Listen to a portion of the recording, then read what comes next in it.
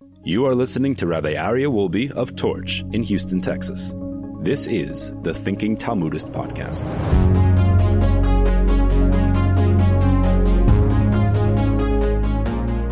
All right, welcome back, everybody, to the Thinking Talmudist podcast.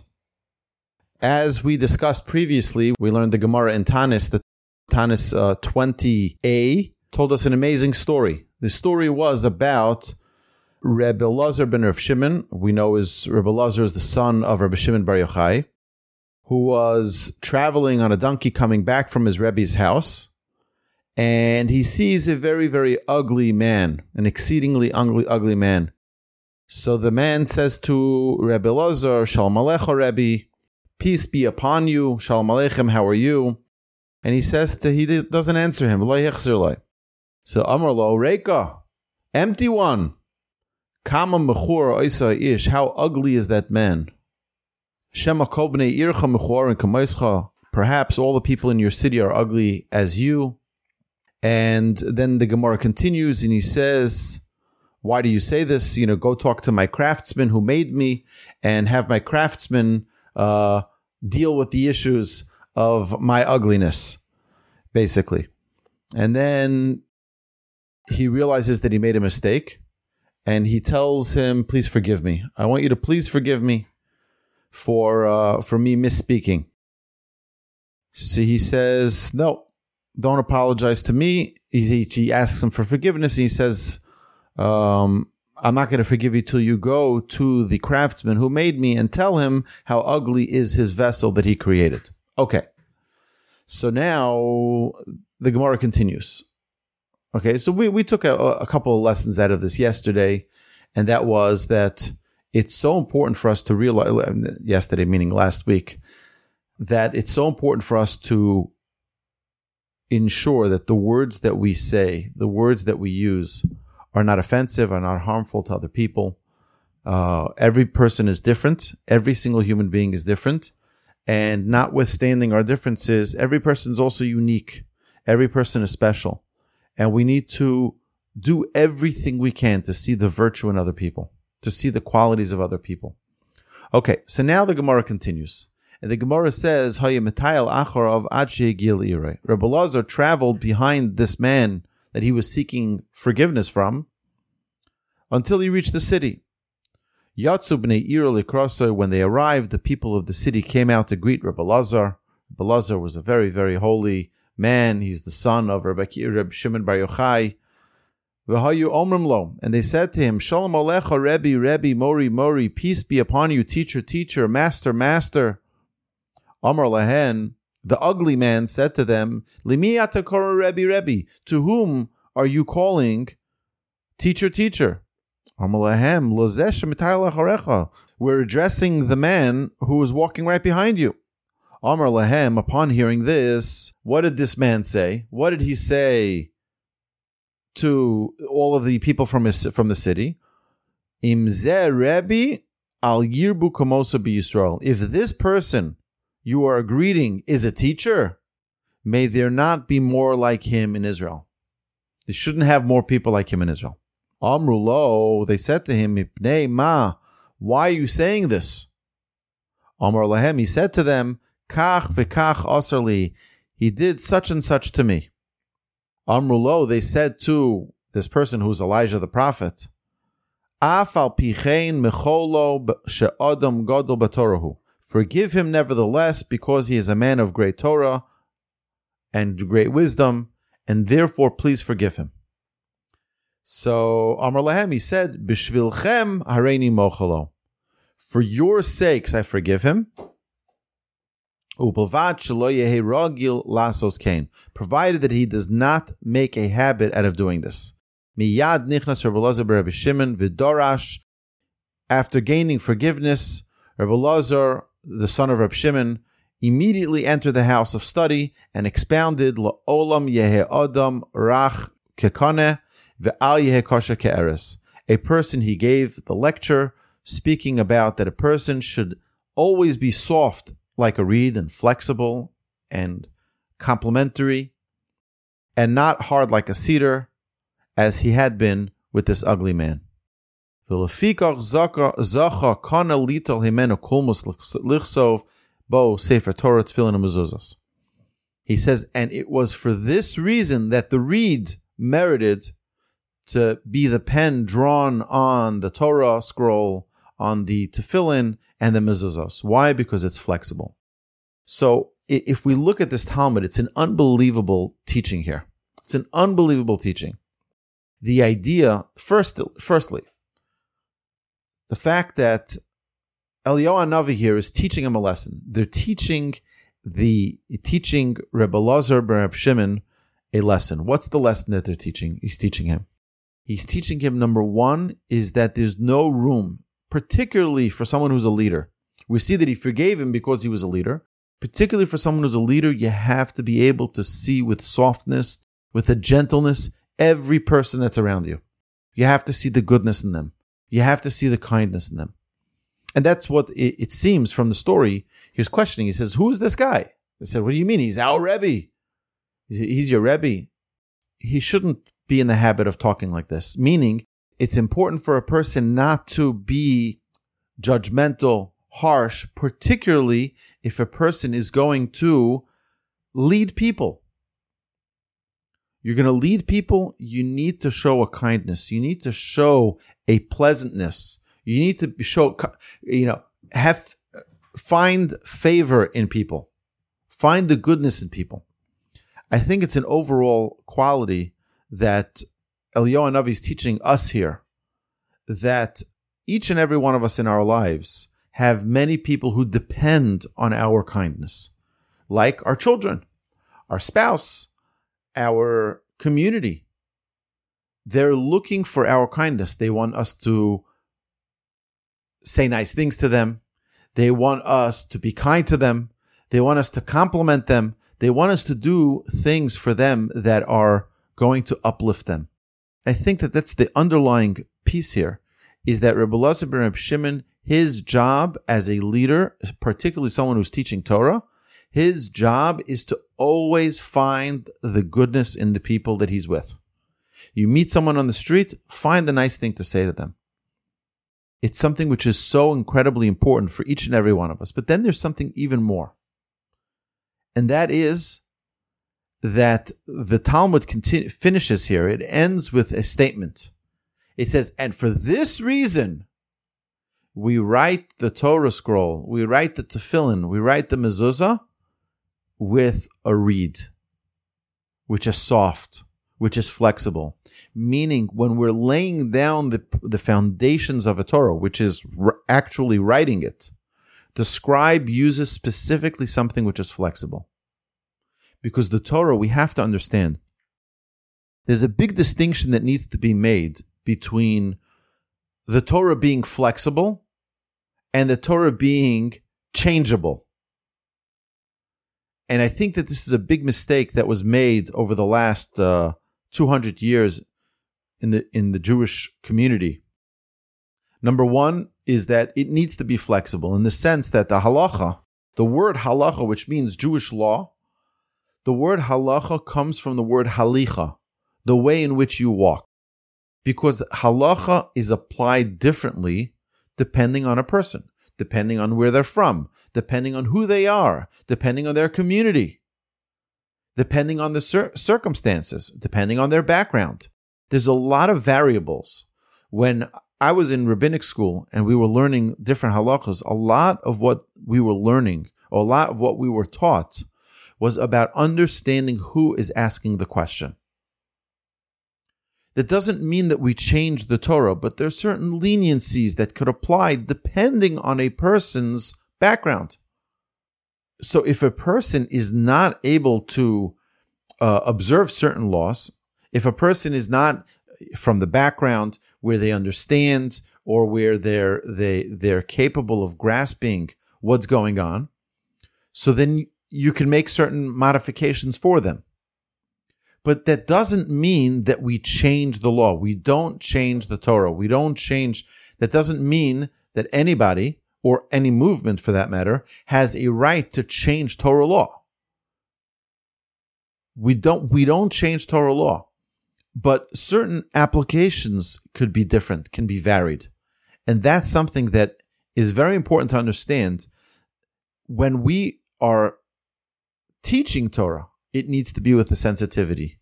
It needs to be with a kindness. It needs to be with a gentleness. It says, the ways of the Torah is the ways of pleasantness. It has to be with pleasant words. We see this in our previous Talmuds that we did in previous weeks. We talked about Hillel. Hillel was always coming with a pleasantness to the people. He was always talking to them with a kindness. A guy comes in and says, I want to convert on condition that I be the Kohen Gadol, the high priest. Now, we all know that that's not possible. It'll never be possible. So what did he do and what did he teach us? What Hillel taught us was that we need to find a gentle, pleasant way to present the Torah. Which means that what did he do? Instead of saying to him, hey, listen, this is not for you, go. You'll never be a Kohen Gadol, goodbye. Or he didn't even answer the question. What did he say? He said, no. He said, come, let's learn Torah. Come, let's understand that before someone becomes a king, they should understand the ways of kingship, the ways of, the ceremonies of that you do for the king. You have to learn that first.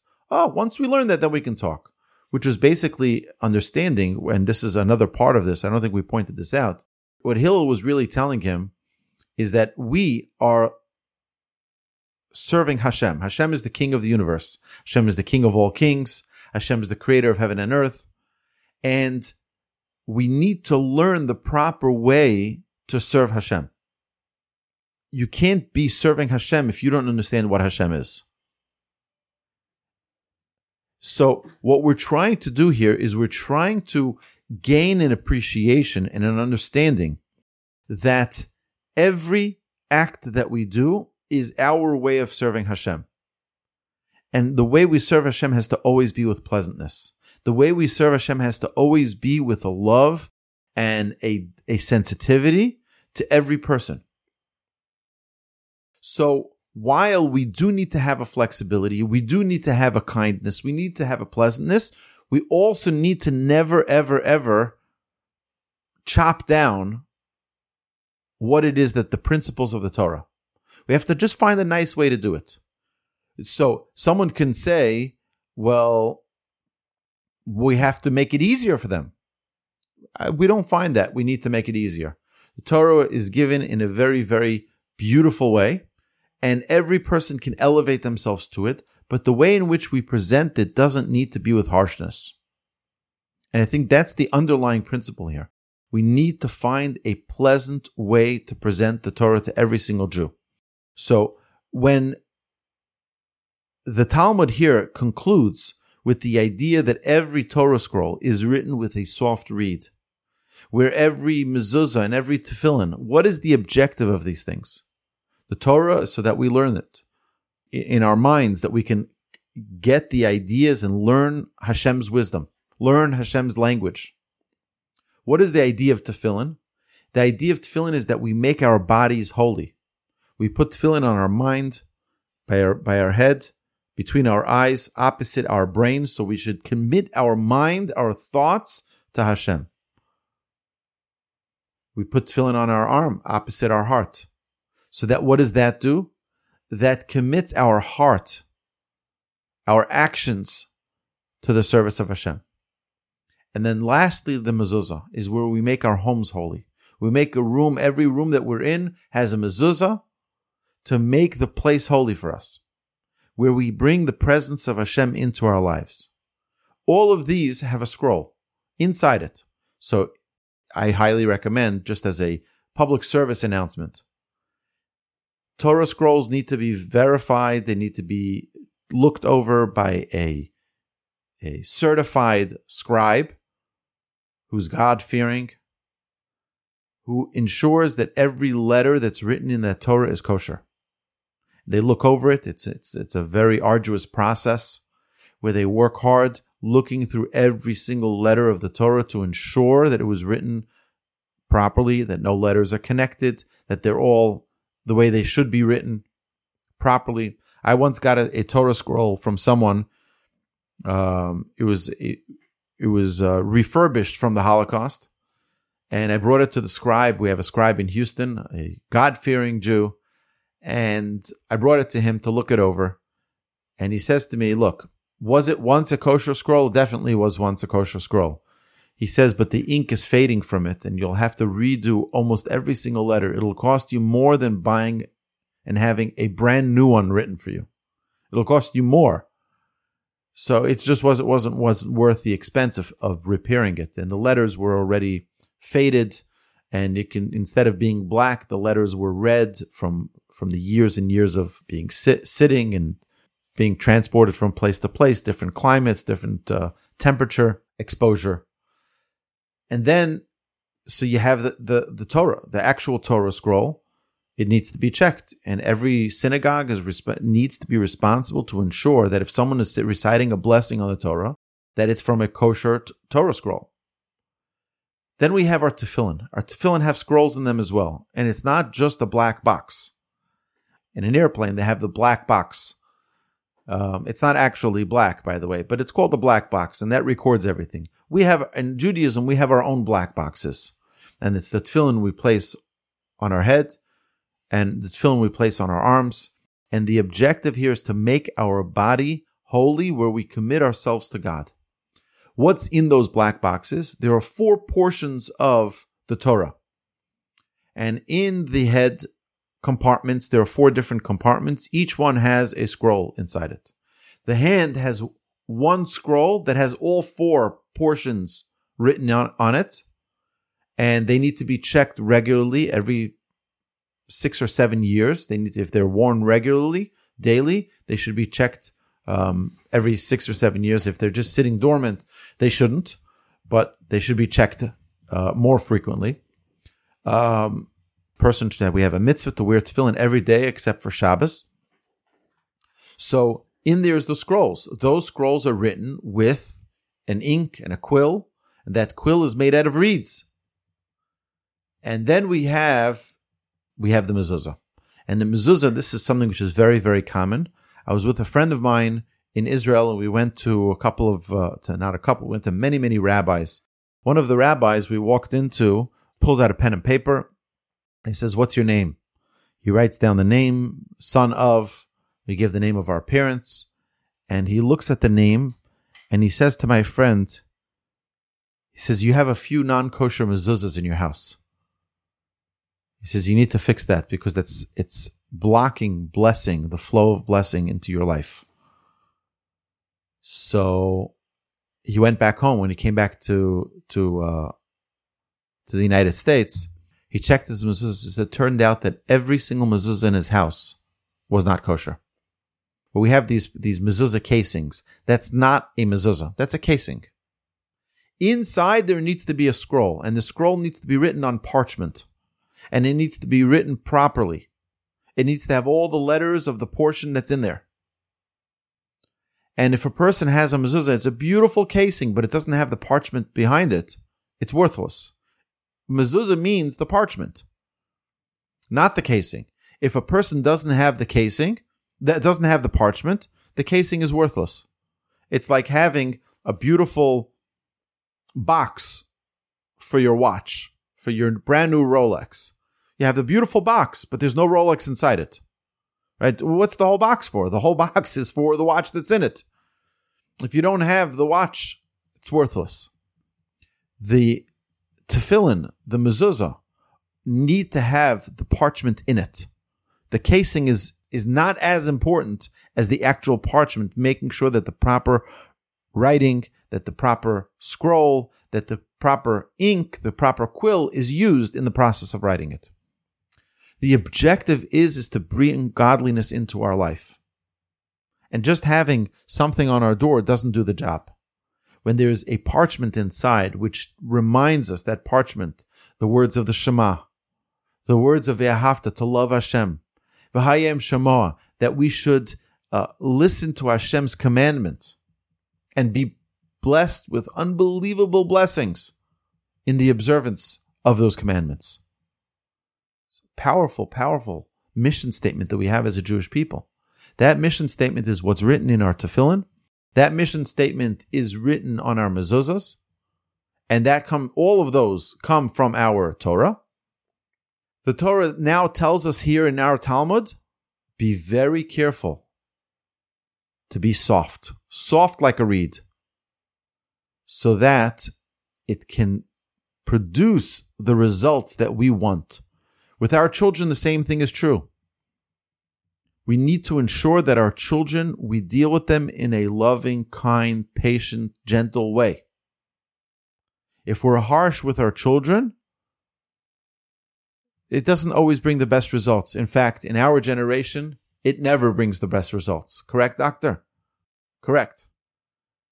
We need to ensure that we're delivering the message of the Almighty, from the Almighty, in the most gentle and beautiful way. And that's the thing we learn here in our Talmud. What Rebbe Elazar, the son of Rabbi Shimon, learned from Elijah the prophet, what humbled him, is that a person, it's not enough for you to be passionate about your Judaism. And you want to impart that passion to everybody you meet. It has to be done in a soft way. It has to be done in a pleasant way. And I just want to thank you all who are here with us today for joining us, because it's not our ordinary. Usually we're live in the Torch Center, the magnificent Torch Center. I'm currently here at the magnificent, beautiful Partners in Torah Center in New Jersey. And they gave me a little office here to set up. But so I'm deeply grateful. And those of you who don't have a partner in Torah, I recommend you go visit partnersintorah.org and get a Torah partner. Get a Torah mate to learn with you and to study with you. One-on-one, it's free. It's a great program. And hopefully we'll all merit to learn the Torah, to understand the Torah, to appreciate the Torah, to impart the Torah with a gentle beautifulness as Hashem wants us to do. Every word of Torah is accepted when it's delivered with pleasantness. Hashem should bless us all that we should merit to deliver Hashem's Torah, Hashem's word, to the entire Jewish people with a pleasantness, with a straightforward attitude that Hashem has in His Torah, but with a loving kindness, with a gentleness. And God willing, we'll all merit to greet that Elijah the prophet speedily in our days. We should merit to have Mashiach come in our days speedily. Amen. You see, one of the things that we learn here is that it's important, it's crucial for us to know Torah and to learn Torah, but it's also crucial for us to present it in a proper way. And that's I think it's vital for our success as Jews to always have the right attitude in how we present things. Have a great Shabbos, everybody. Thank you.